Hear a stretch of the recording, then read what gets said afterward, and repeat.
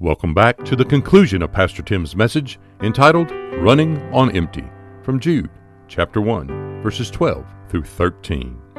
A Christian may feel empty, but in reality, a Christian never is empty. Jesus promised that He would never leave nor forsake us, that He would be with us always, even to the end of the age. The Holy Spirit lives inside of us, and we will never be absent from Him ever again. He provides us with fulfillment. So, Christian, stop running on empty. Here's Pastor Tim.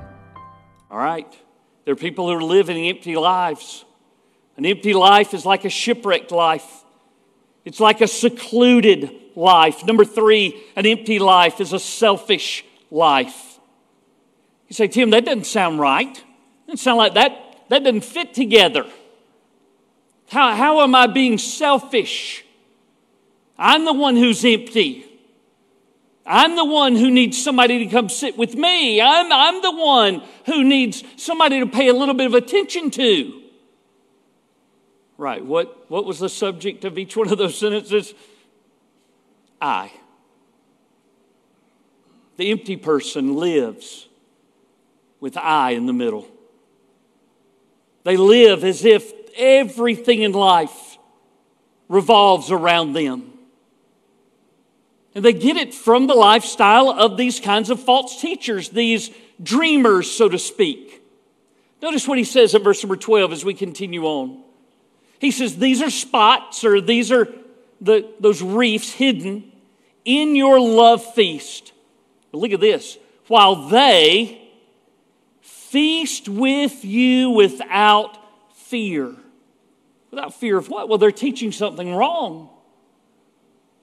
They feast without fear because they're not afraid of being held accountable. They're not afraid of their errors being pointed out. They're not afraid of somebody taking the Bible and saying, listen, this is what the Bible says. Listen, if I tell you something that is incorrect, something that is biblically inaccurate, not only should you must say, Tim, this is what the Bible says. Because that's what matters, isn't it? It doesn't matter what Tim says. It doesn't matter what Tim's opinion is. It doesn't matter anymore my opinion versus the truth any more than it matters what my appetite is versus what you're going to have on Wednesday night.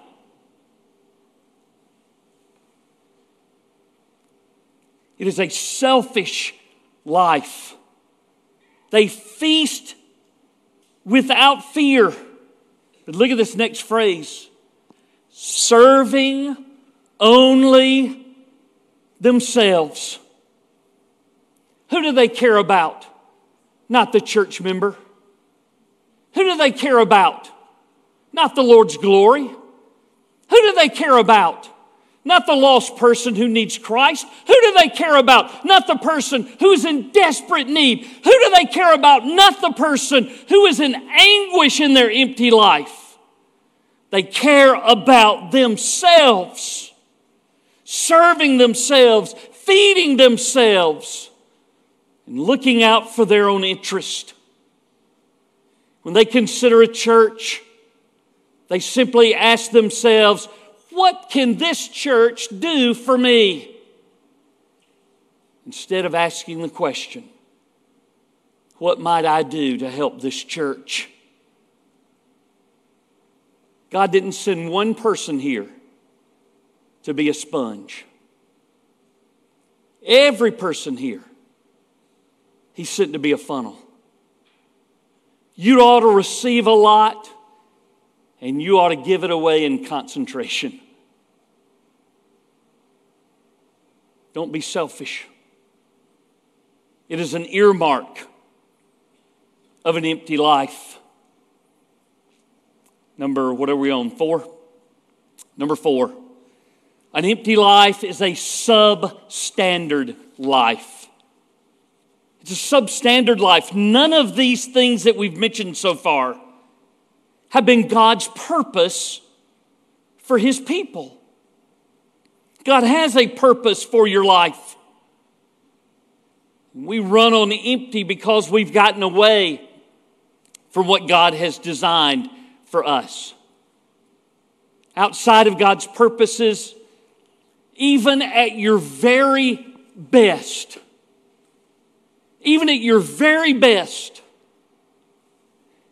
is still substandard for what God has designed for you. God has more in store for you than you could ever imagine.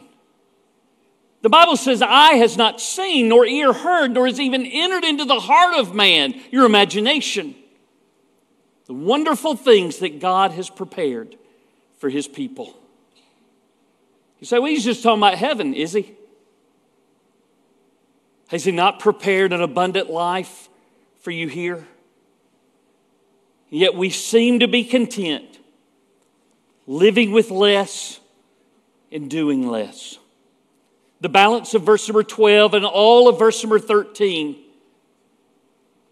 Jude is reminding us about how Jesus talked in parables, and He uses parables. He uses these object lessons to remind us what an empty life really is like and how we should avoid that. He gives us 4 different examples. One from the sky,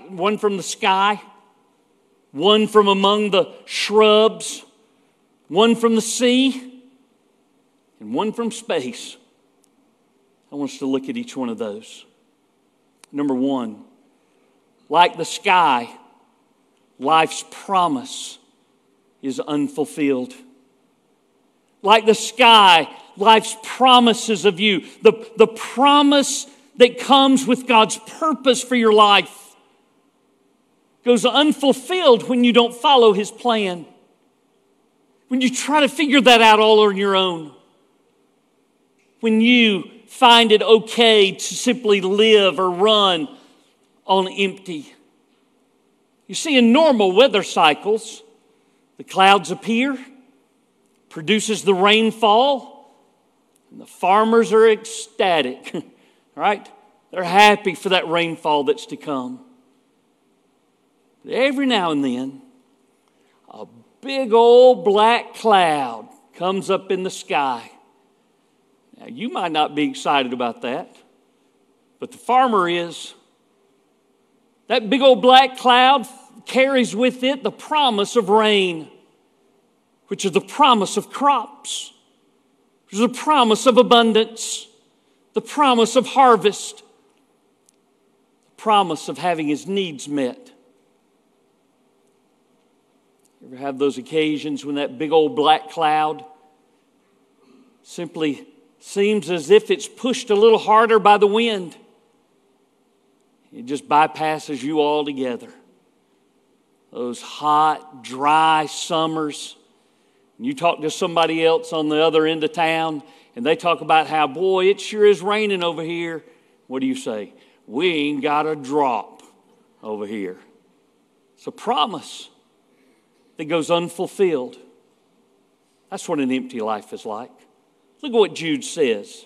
Right there in the middle of verse number 12, after he says that they feast with them, serving only themselves. He says they are clouds without water, carried about by the winds. The clouds were to bring the rain, and they didn't. Your life is to glorify God. But what if it's not? Your life is intended to be full and abundant. But what if it's not? It's like a cloud that produces no water. That's his example from the sky. Number 2, like the shrub, life's potential is untapped. If you have a promise from God, it is based on His purpose for you. The potential that you have to fulfill that is found not in your own strength, but in His power. He provides the power to fulfill the promise. But when you take matters into your own hands, and all you have is your own strength, the potential that God had placed there goes untapped. That's what you see in Jude's next illustration. Look at what he says there at the end of verse number 12. Late autumn trees. Trees that are designed to produce fruit. These are autumn trees. It's the harvest time. It's time to go up to North Georgia, to go up to Ella in that area and find apple trees that are filled with apples. What if you go up to Ella at harvest time in the autumn and there are no apples? Notice what he says. It's not just autumn. It's late autumn. Those trees have had all season long to be able to develop and produce fruit. And now they've even had a little extra time on top of that. A little measure of grace. Still, they produce no fruit. He says those trees are twice dead. And what's the farmer going to do? Pull them up by the roots. You might not exactly be in the late autumn part of your life. But many of you have been a Christian long enough that you should be producing fruit by now. If your limbs are empty, there's a problem. And it might be that your faith becomes more like James describes as a dead faith. It has no more fruit. Or as Jude says, is twice dead and has no fruit. It's a substandard. God designed that you would produce fruit. God designed your life that you would fulfill the promises. But like the sky and like the shrubs, oftentimes those things remain empty. Here's a third illustration for you when we get to verse number 13. Like the sea, life's passion is uncontrolled. We are passionate creatures. We love people and we care about things and we have our favorites. You see it during baseball season. You see it during college football season. You see who's passionate about what team. In this case, those passions are not rightly directed. They are out of control. Notice what he says as he begins verse number 13. They are like raging waves of the sea. That's what our emotions become like. That's what our passions become like. Everything is stirred up.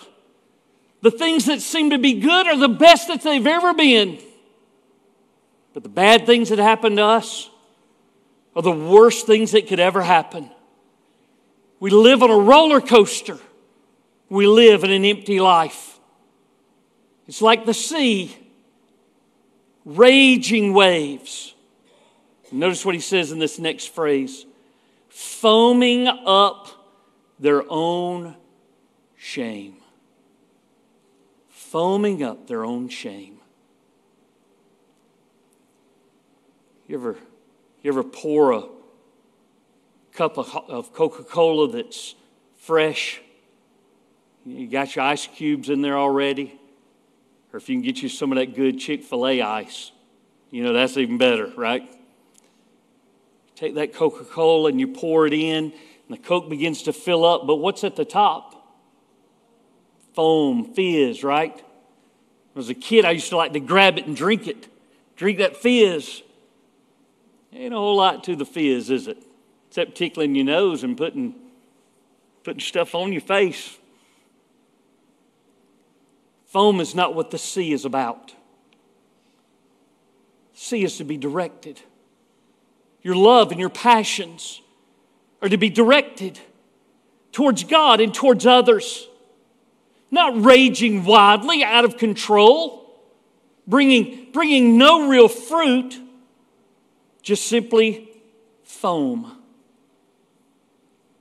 They're out of control. And then number 4, like space, life's path is unkept. Because God has a purpose for your life that fills you with promise. That promise then fills you with potential to which God's power will help you to fulfill it. But if my passions get away from what God has intended, I'm going to find myself on a path that's different than what God had intended. Notice what he says in verse 13. They are like wandering stars, shooting stars, meteors, comets that you see for just a moment, and then they shoot off into a direction where they're not supposed to go. And then they just disappear. He says they disappear because they are reserved the blackness of darkness forever. An empty life feels just like that. A person whose life has gotten off track outside of the will of God will eventually feel just like that, the blackness of darkness, and think that it lasts for forever. Let me give you good news, believer. It doesn't have to last for forever. Let me give you good news, unbeliever. It doesn't have to last forever. If you would but give your heart to Jesus, He would give you His purpose. He would give you His power. He would help keep you on that path that He's designed for you. If you would just yield to Him. Believer, you've already done that. So why do you feel empty? Why do we feel empty when Jesus said, I'll never leave you or forsake you? When Jesus said, I will be with you always, even to the end of the age. When the Holy Spirit comes in and is actually residing in me. How can I feel empty? Because I've gotten away from God's plan. And I've resorted to my own power. So, believer,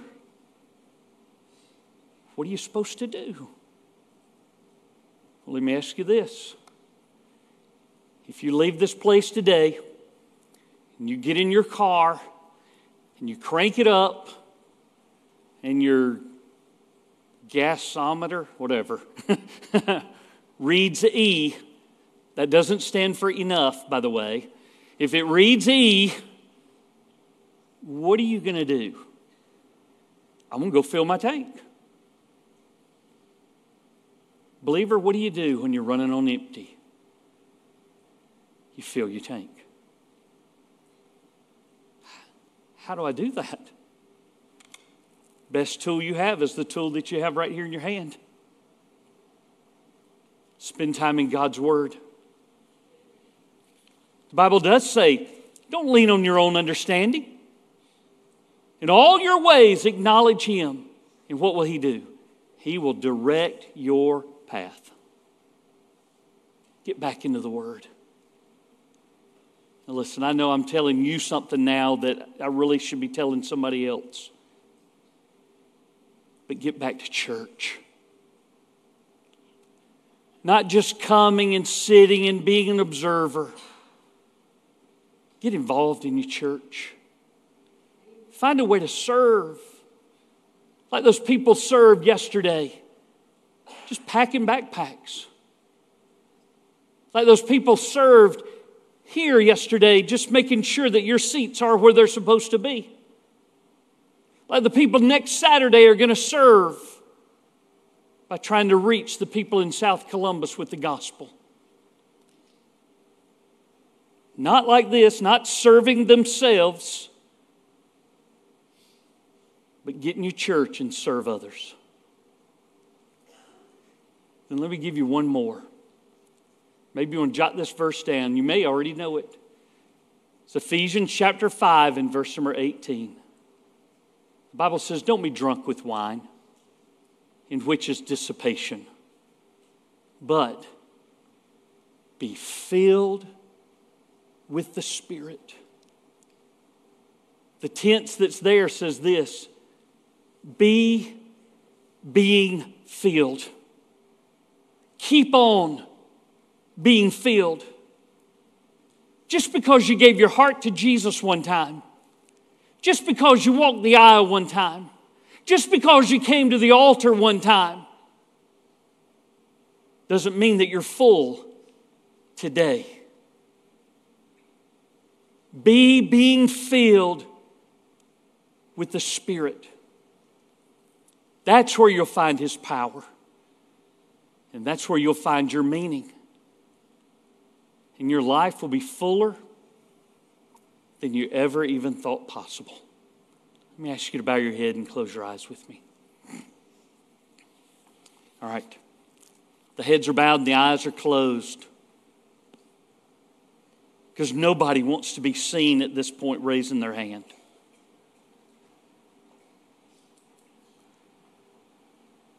Are you running on empty today? Anybody? You feel like what I do doesn't even matter. What difference does it even make? It doesn't have to be that way. If you would but yield to Him today, He can give your life meaning and purpose and fulfillment. Father, I pray that your Spirit right now, who wants to fill every person in this room, would have freedom to draw us, to woo us, to gather us in close to you. I pray, Father, that you'd bless every person here with the working of your Spirit in their life at this very minute. Help us to do right now what we ought to do. In Jesus' name I pray. Amen. Would you stand with me where you are? Listen, if I can pray with you about something, I will. If you want to give your heart to Christ, I want to help you to do that. If you want to plant your life in our church, I want to help you do that. Truth of the matter is you have access to God. You ought to come to the altar. You say, well, can I pray right here? Sure you can. There's something special about getting in an altar before God and pouring out your heart to Him. It's there for you if you want it. Okay? Let's do what we ought. Sean? Pastor Tim would love to connect and share with you about a personal relationship with Jesus Christ and how you can know that Jesus is your Savior and Lord. That address is churchoffice@brittdavid.org. We are located at 2801 West Britt David Road, Columbus, Georgia, 31909. Thanks again for joining us here on Britt David Podcast.